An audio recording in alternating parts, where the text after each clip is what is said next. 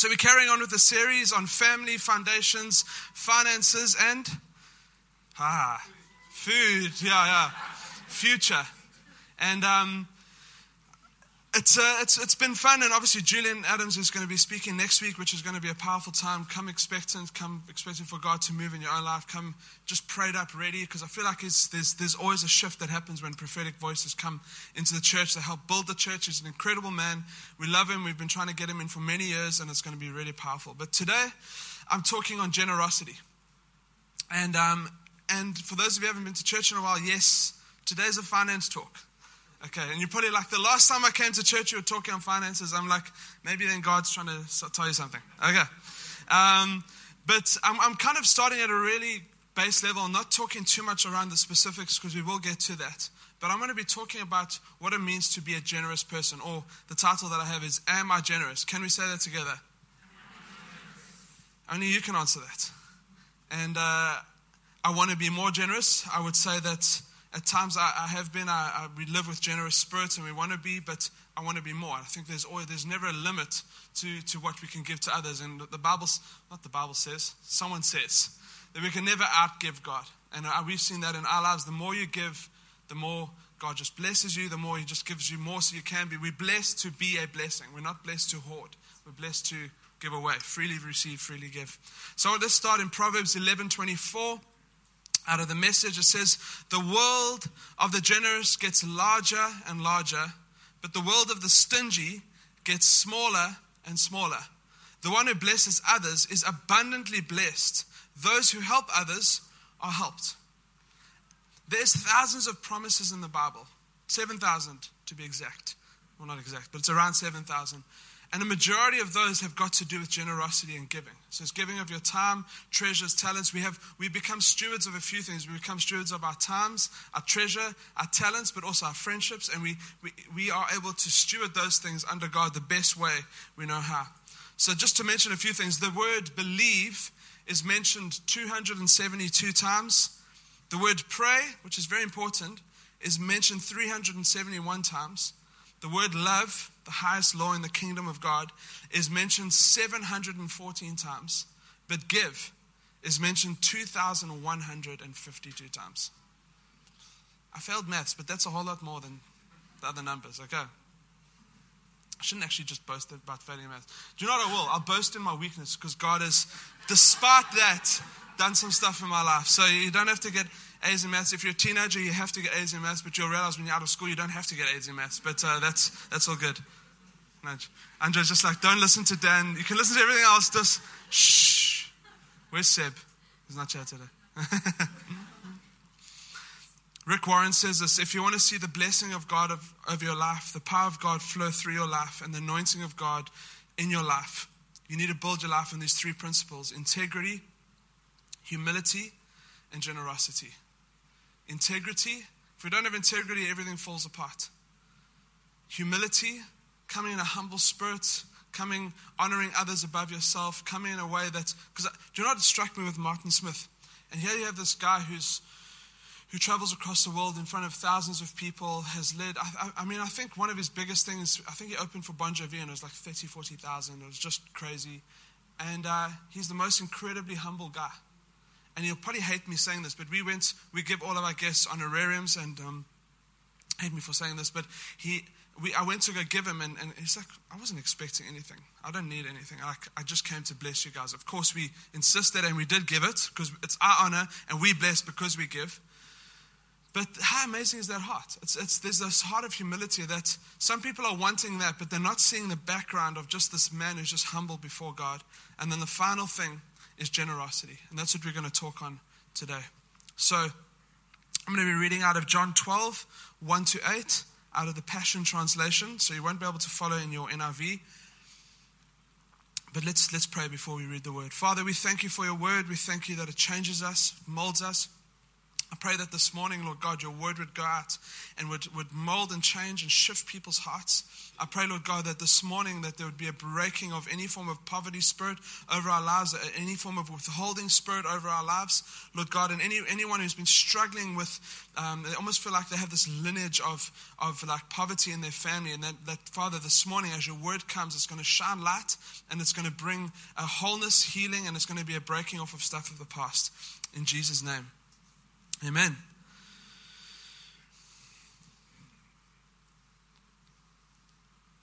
God says in his word that we tell of God's work from one generation to another. And when I talk about generosity and giving, it's just God's testimony that we're giving one generation to another, and we keep sharing it on and sharing it on. It shows who he is. It shows that he's a good father that loves us, that provides for us, that wants to break any form of poverty over our lives, because God is a God that wants us to walk into the fullness of things. And if we've got things that are like money is always an issue, then money will always be an issue, and you won't be able to step into the more that God has for you. So I'm really trusting that God wants to bring freedom this morning, not in a prosperity gospel message. This is the opposite of what I'm preaching. I'm saying that there is stuff that we need to understand from Scripture, that if we are extravagant in our hearts towards him and him alone, giving ourselves to him first, we'll see God just move on our behalf. So let's read out of the Passion Translation. It says, 6 days before the Passover began, Jesus went back to Bethany, the town where he raised Lazarus from the dead. They had prepared a supper for Jesus. Martha served, and Lazarus and Mary were among those at the table. Those are siblings. Martha, Mary, and Lazarus are siblings that we see throughout the Gospels. And I love what the NIV says. It says, there was a dinner given in Jesus' honor. The amazing thing is that the other Gospels speak about this place where they're having the dinner, is that it was the house of Simon the leper. So yeah, you have at this party, there was probably some prostitutes, which Jesus always had the sinners of sinners always hang out with him. The tax collectors, there was probably a few tax collectors. There was Simon the leper, who by default would have been an ex-leper, because wherever Jesus saw lepers, he healed them. So it was just, he had been healed of leprosy. You had Simon the leper.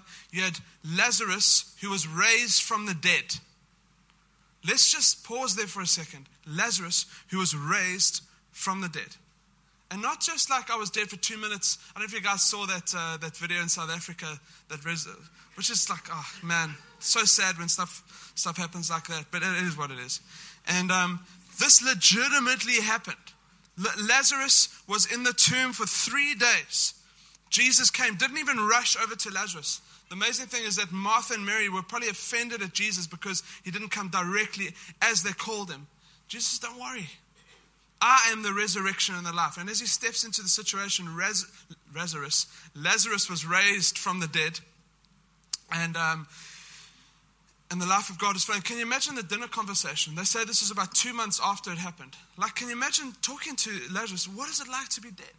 What did you smell like when you came out of the tomb? Like, it was just like there's these conversations like, what did you experience? Did you have this did you go to heaven? I mean, that would have been an amazing party to be. You've got someone who's healed of leprosy, which was almost like the AIDS of the day, and he was radically healed. You have all these people that are bowing down their hearts towards Jesus and grateful to him. And for me, the picture there is that we are all lepers and we are all Lazaruses. We are all those who've been cleansed.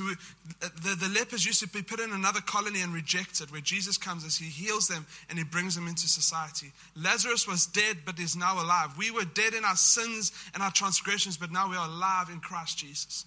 We get to sit at the table with God. That's an amazing, amazing picture. Number 3, Mary picked up an alabaster jar filled with nearly a liter of extremely rare and costly perfume, the purest extract of nard. She anointed Jesus' feet. She wiped them dry with her long hair, and the fragrance of the costly oil filled the house. Judas the locksmith, which is the guy who holds the purse of Jesus' ministry money, Simon's son, the betrayer, spoke up and said, they want to clarify who this dude was. That he was Simon's son, that he was the betrayer, and that he stole money. What a waste. We could have sold this perfume for a fortune and given the money to the poor.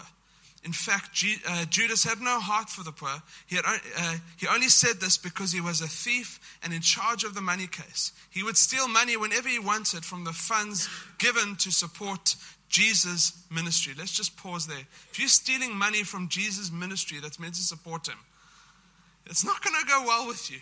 It's like eventually that thing's going to catch up with you. The thing that also struck me is that Jesus was okay with having someone who he knew the thoughts that was going to ultimately betray him. He was okay with having him on his team. Jesus is unbelievable. He could have addressed it at any time, but he knew that there was a God. He was listening to God, and at some point there's going to be a judgment for what Judas had got himself involved in. So it says that she was carrying a box of perfume.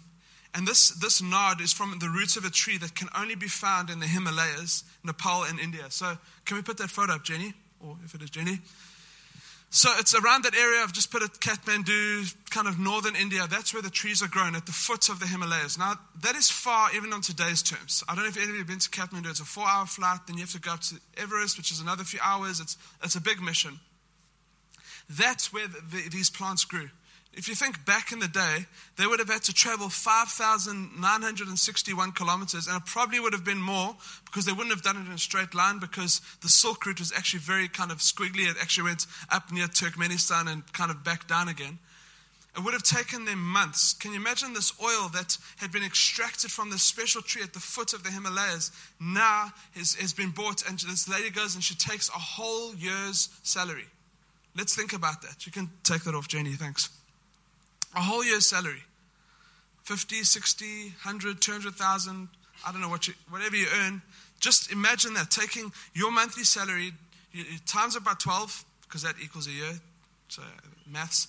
And you go and buy something so incredibly expensive and you pour it at the feet of Jesus. Not only did she do that, she was a Jewish woman who took off her hair covering. Even today, the Jewish women, they cover their hair or they put a wig on because they cannot expose their hair. Those are the ultra-Orthodox Jews.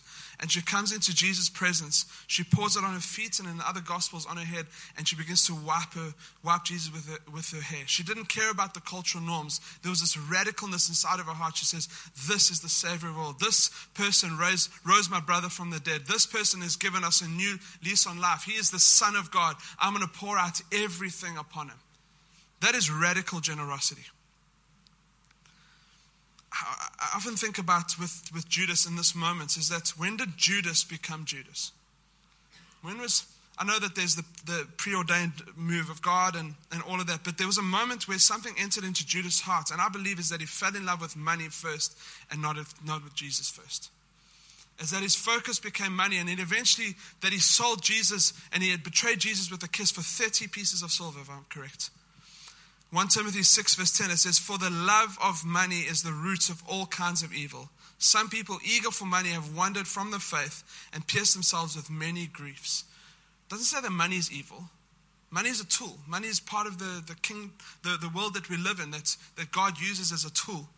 But the love of money, it says, is the root of all kinds of evil. Rick Warren says, if you love money, you use people. But if you love people, then money is a tool. If you love money, then you use people. Let's think of sex trafficking. It's all about the money. It's not about the person. They shove a bunch of girls into containers and they ship them across the earth. Some of them don't even make it to the other side. It's because they've been so blinded by the love of money. Judas was so blinded by the love of money that he would betray the Son of God. And that's the amazing thing. It's quite sobering, actually. Verse 7, it says, then Jesus said to Judas, leave her alone. She has saved it for the time of my burial. You'll always have the poor among you, but you won't always have me. That's amazing that Jesus had this perfume poured over him, that when he was on the cross, or when he was being beaten by the Roman guards, or when he was being paraded and spat upon as he walked up the as they call the Via Dolorosa up to Calvary, there would have been the scent of the smell of this incredible perfume that was reserved for kings. And he had it on his body. Because it was oil. I don't know if you have oil on your body, it doesn't disappear very quickly. And he had this incredible scent as he went up to the cross and died on the cross for us.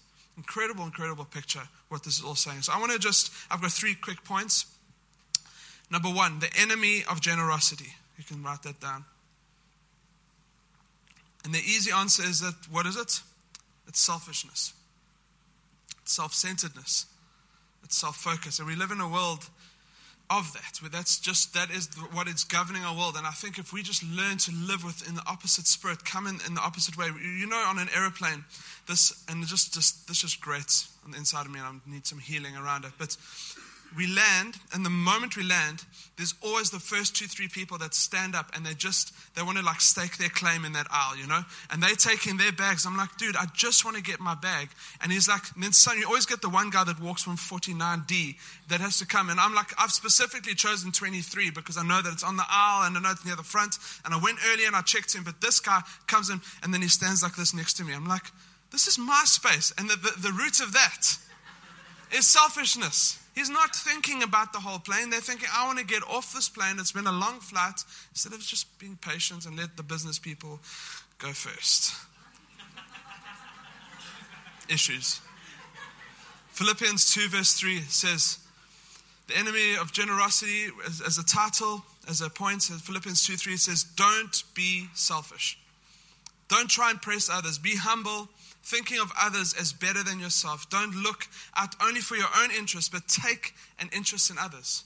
Jesus echoes this and says, love the Lord your God with all your heart, soul, and mind, but love your neighbor as yourself. You have to love yourself so you can love others. So Jesus isn't saying that. You have to love yourself well, look after yourself so you can love others well. But don't always look for your own interests. An expression of love is giving. If I had all the money in the world and I would give Stella whatever she wants. She's already told me 40th birthday present, convertible. It's going to take a miracle. Okay, let's just be honest. And when she said she wasn't specific on the convertible, I'm thinking like, I wonder how far I can push it on the edge to what kind of convertible that she actually wants. But the point is this. Love, giving is an expression of love inside of my heart. If I want to give, I'll give Stella and whatever she wants. And even if I tell her now, go spoil yourself, she just comes back with like one piece of clothing. That's just who she is. But if you love someone and you want to give them absolutely everything inside, how do we unhinge ourselves from selfishness and from this way of life? Is that we give away. We live with open hands. Open hands, open hearts, listening to the Holy Spirit, listen to what He's saying. Be the first one to put your card on the table when you're going out for dinner. Those things matter. Pay for the person's groceries behind you. If we have to just live in the state of generosity, it can change a city. It can change people's hearts. It can change the perspective of who God is. Because if Christians are coming along and we penny pinchers and stingy, how is that reflecting our generous Father in heaven? Money shouldn't be a worry to us as followers of Jesus. We should know that there's just an endless supply that is, as you give, God will give. And He will replenish so you can give again. That's just how it works. If you don't know if that's how it works, try. Give. An incredible testimony this week. And let me just get it off my WhatsApp. I'm not going to mention who it is, even though I don't think he would mind, but he was just telling a story that when he joined the church and he struggled a little bit with the idea of tithing. And after about 6 months ago, I decided to trust the Lord at His word, so I decided to tithe. And I was continually obedient in that tithe. A couple months after that tithe, when I'd received my salary, there was an extra amount of 3,000 dirhams. He says that he went back and looked in his budget. He's like, this wasn't a random amount given to me. This wasn't all this kind of thing. This was extra money. It's like, I can only say that this is from the hand of God. And that's an incredible testimony. I mean, I think that's how God provides. Like, I know with Starla now, it's like when we understand the principle first, we put God first with our money, we put God first with our lives. He does look after everything else. We can trust Him. And it's just that first little step of obedience that takes. And we keep going. So the second point is the extravagance of generosity. Extravagance is that it exceeds the bounds of reason. It's just this incredible gift. How many know if Jesus poured out His life, that exceeds the bound of reason. God sent His only Son. The only thing that could have cost God, who owns everything in the whole universe, was His Son, and He sent Jesus to the earth to die on the cross in our place. Amazing. 2 Corinthians 8 verse 1, it says, And now, brothers and sisters, we want you to know about the grace that God has given the Macedonian churches. In the midst of a very severe trial, just listen how this language is. In the midst of a very severe trial, their overflowing joy and their extreme poverty welled up in rich generosity. Sandwiched in between severe trial and extreme poverty was joy, and at the end of it was rich generosity. That doesn't make sense. In this world, in this time, that statement doesn't make sense. That you can be going through a trial, you can be in extreme poverty, but as a church, they have joy in our hearts, and we're able to well up and give as we gave. It says we gave up in rich generosity. That's an incredible thing that we can be as followers of Jesus. We can have the calm in the storm. If we understand the principle of putting God first in our lives, there'll be moments where it's all rough all around us. There's severe trials on one side, extreme poverty on the other, but we can have joy in our hearts. That is a gift from heaven. Amazing. For I testify that they gave as much as they were able to, and even beyond their ability, entirely on their own. That is key. I said this in the first meeting, but we'll never ask you or beg you for money. That has to be an overflow of your heart. And if it's not from, the Bible says, from a joyful heart, then rather not give. Because we can enter into something as you begin to give to God and begin to give to kingdom initiatives that God just blesses, just the way it works. They urgently pleaded with us for the privilege of sharing in this service to the Lord's people. And they exceeded our expectations. They gave themselves first to the Lord, and then by the will of God also to us. And now, for me, what I see in Scripture, and there is others, but there's 3 types of giving. And we're going to go deeper into these over the next couple of weeks. But the first is, I'm going to give the name, and then I'm going to give the 2 words that kind of will correlate with that. So the first is tithe, and that is giving back. It's giving back to God what is already His. It's understanding that He even says in His word, test me in this, and will you not see that I'll pour out life, I'll pour out abundance on you. There's just reality in that. There's a principle of tenth that you can see throughout Scripture that started with Abraham, who gave to Melchizedek. You can see that Jesus speaks about in the New Testament, says, and He endorses tithing. It's a principle that works. That even today, I can tell you in so many people in this room that it just works. And we'll talk more about that later. Offerings, and the words there is giving because. I give just because. Some people might have a certain percentage what they give over and above their tithe. And it could be to a kingdom initiative. It could be to an orphanage. It could be to someone in the church who's struggling. It could be whatever it is.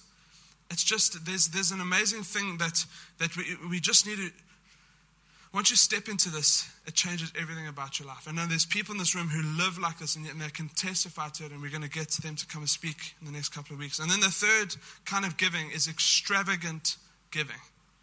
I shared in the first meeting, I've been the recipient of extravagant giving on many levels. It was embarrassing at times. But I felt God was just teaching me over a season in my life that He was saying that I'm a good father and I love you and I want to take care of you. We need to be people that are willing to be extravagant with our giving. And I said in the first meeting, as I say this now, I know that God's going to possibly test me on it. So if I don't have a car or a house next week, then you know why. He's told us. And that'll often happen. It's like you're saving a little bit of money for something. Oh, I'm going to have a holiday. And God says, that's for someone else. Get behind me, Satan. I rebuke that word that came from the pit of hell. And it's not. It's the Holy Spirit speaking. He just does gentle nudges. And He just says, do you know what? Maybe you don't need that. Maybe you don't need that holiday. Maybe, and I don't want to put stuff on you. You have to listen to what the Holy Spirit's telling you to do in a specific moment. There's extravagant giving in the Bible. 1 Chronicles 29, David gave to the building of the house of God 112 tons of gold. Marco, a car is about a ton, am I right? So that's 112 cars of gold. I don't know if you guys ever tried to pick up those gold bars. They used to, in South Africa, there was a thing called the Rand Easter Show. I don't know if any of you guys went to that. It was like a thing when we were growing up. But they had a competition. If you could pick up the gold bar with 2 fingers, then you could get the gold bar. And obviously, I think they'd probably like weighted the thing to the table or whatever. Because no one was ever, even the strongest guys were like, you know. And But can you imagine a car of gold? I mean, that is so dense, so heavy. But the 112 of them, David just comes along and he goes, guys, I'm going to give my offering this week. I hope your offering buckets are big enough. Because I'm giving 112 tons of gold, 262 tons of refined silver out of his own pocket. It's not like he went to the kind of the Israel's treasury. It's like, this is David's money. This was the King David's money. And he said, I'm going to give back to the house of God. And they say that it's the equivalent of about $20 billion. That's crazy. Let's rewind on David's life. Where did he start? The Bible says that he started worshiping in the hills when no one was watching. He worshiped Jesus alone. He fought off the lion and the bear. He was actually forgotten by his own father when they were anointing the next king of Israel. And his dad goes, oh, yeah, do you have another son? He's somewhere out in the field. Go call him. And that's amazing. So David came from nothing to the point where he writes in the Old Testament, and he says, who am I and what is my family that you've brought me this far? And he was able to just give out and pour out. And some of you are thinking, Dan, no matter what happens in my life, I'm never going to be able to give $20 billion. And I said in the first meeting, if you had to combine this service, the next service for the next probably 20 years, we probably still wouldn't be able to come up with that kind of money. That's just so out there, so big. But Jesus doesn't look at it like that. He doesn't look at the amount. He looks at the heart. Mark 12, 41 to 44. Let's read this together. Jesus sat down opposite the place where the offerings were being put and watched the crowd putting the money into the temple treasury. Many rich people threw in large amounts. But a poor widow came and put in 2 very small copper coins worth only a few cents. Calling his disciples to him, Jesus said, truly I tell you, this poor widow has put more into the treasury than all the others. They all gave out of their wealth, but she, out of her poverty, put in everything, all that she had to live on. She trusted God with everything. There's a girl in our church, which she may or may not be here today, but came to a point where she was just struggling financially. She had no money. Someone gave her 200 dirhams. She came to church, and she felt God said, drop it in the offering. She's like, are you kidding me? Like this is 200 dirhams. I need to give my kids lunch and put petrol in my car. There's just a bunch of things I need to stretch this. God says, do it. She does it. The next, I think a few days later, or possibly even that same day, she got, I think possibly about 10 times multiplied back to her. And she understood this thing. It's just like, do you know what, God, I trust you with everything. And within a few weeks, she had a job, and all of these things started to kind of fall together. It's like, do we trust God enough? That's all it comes down to, is that, do we trust our God in heaven enough? And then the final thing is the reward of generosity. We can talk about the sacrifice, we can talk about this stuff, but there's a reward. And I love that just this thing, Luke 6:38, it says, given it'll be given to you, a good measure, pressed down, shaken together and running over. I always think of like a fizzy bottle, you know what I mean? Like that you shake in this bottle and then all of a sudden it explodes all over you. It says, for with the measure you use, it'll be measured to you. Luke 6:38. Mark 14:19, it says that the story that we read about about Mary who poured out this alabaster jar full of this expensive perfume, says that all across the world this will be preached. And that was her reward. Her reward wasn't necessarily money. But where the gospel is preached, her name is mentioned as the most extravagant worship, the most extravagant giving that we can see someone do in the Bible. In 1 Kings 17, there's an incredible moment where Elijah, who is this prophet of God, just announces kind of this drought over Israel, and it says that only at his word will the drought now again be broken, and God just walks him through all of this stuff. But God says to Elijah, says, listen, there's this woman in this certain town that you're going to go to, and I've appointed her to feed you. So he goes to this town, finds this woman, goes up to this woman and says, listen, God, this is what God said, you're going to feed me. She goes, well, I've got barely anything left. I've got a little bit of flour, a little bit of oil. I was just about to make my last meal for me and my son, and then we were going to die.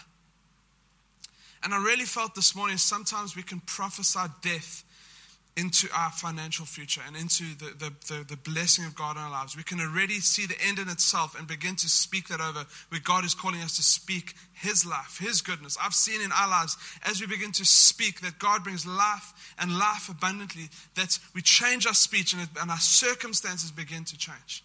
Here you had this woman. So the story goes is that she actually obeyed Elijah. And then in 1 Kings 17:5, it says she went away and did as Elijah had told her.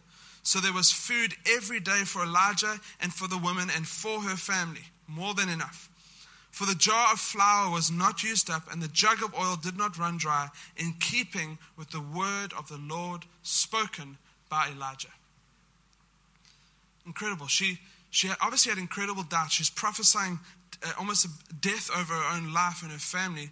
But here comes Elijah, this man of God, and says, listen, do this thing. Let's obey God together and you're going to see the abundance of God. And we see it. Incredible. Rick Warren, we all know who he is, wrote Purpose Driven Life. And this is his thing, and we can never put this on anyone else because this is his conviction under God. But it's an incredible picture. And he started tithing 10% when they first got married.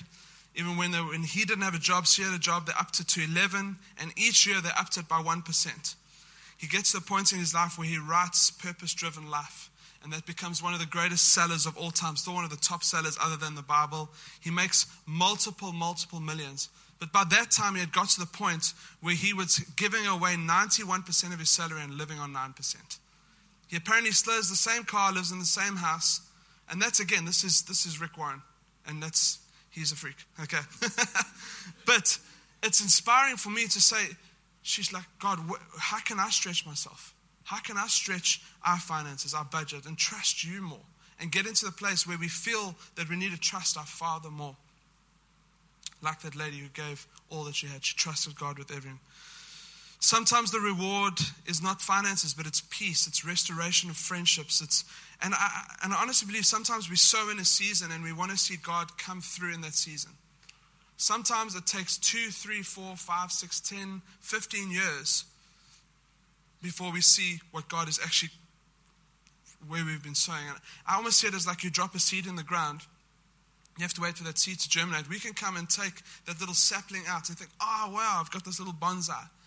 Where God in his mind was thinking this massive oak tree or cedar tree that he could come and show his greatness in and through it, but we pulled it out too early. And we have to understand that in the kingdom of God, there is like a compound interest that we don't even, that doesn't make sense on an earthly level. So we begin to sow into him, begin to put our treasure and our hope in him, begin to seek him first with every single thing in our hearts and our lives. We will always see God look after us. That is a promise from Scripture that we can stand on. Incredible story, and then I'm ending.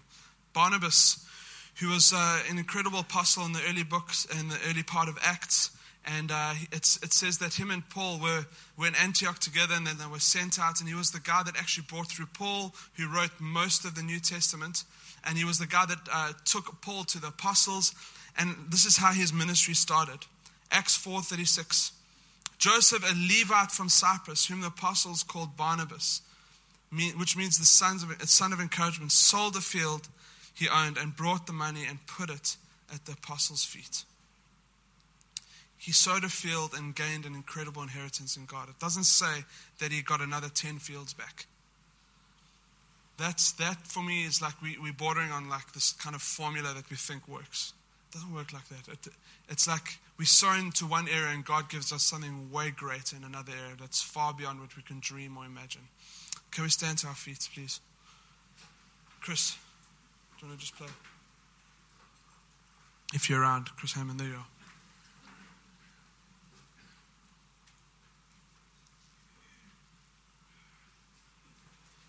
Father, we thank you that even as we tackle and go through this incredible subject of generosity and finances and all of these things in Scripture, Lord God, that Jesus, you spoke so much about it.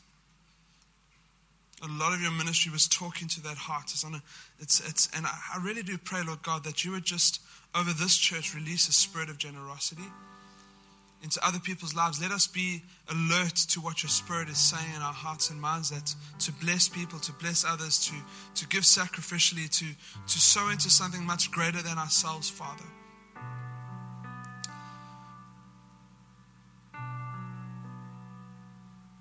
And I had a picture in the first meeting, and I feel like it's appropriate for this meeting as well, is that for some of you, it's like you've been doing all the right things, you've been sowing, and you've just never seen breakthrough in your life. You feel like there's something, you're like 2 steps forward, 1 step back, 1 step forward, 2 steps back. There's like this almost thing attached to your back that keeps pulling you backwards and keeps tugging you backwards. And I feel like God wants to break almost something of a lineage or something of poverty that's been maybe even pronounced over your family. And He wants to come and cut that thing off. And it happens in a moment. Just while everyone's eyes are closed, this is definitely a vulnerable moment. Just saying, God, like, I think I'm doing the best I can, but I'm not seeing what we need to see. If that is you, just want to raise your hands quickly and just receive from the Father, because I want to pray for you. Father, we thank you, Jesus, that you're the one that sets us free. You're the one that brings abundance. You're the one that brings wholeness. God, you break the chains. So Father, I just speak your life over every single person who's raised their hands right now, that there would be a breaking off in the name of Jesus. Father, we declare that they are a new creation in you. Father, they are blessed. They carry the presence of God. Father, and I just pray that right now, Lord Jesus, there would be a breaking off of the old. If it's lineage stuff and family lineage stuff, God, we just declare that the blood of Jesus has washed over them. Thank you, Father. Can I say that off that, like, I've had moments in my life where I've had to be quite aggressive in my prayers because I'm not seeing a breakthrough in something, and I'm like, I have to just get into a closet or a bedroom, lock the door, and just begin to cry to God. And I think for some of you, that's it. I can't do that for you. I wish I could just had like a little magic bottle and I just tapped you on the head, and then all of a sudden things are fine.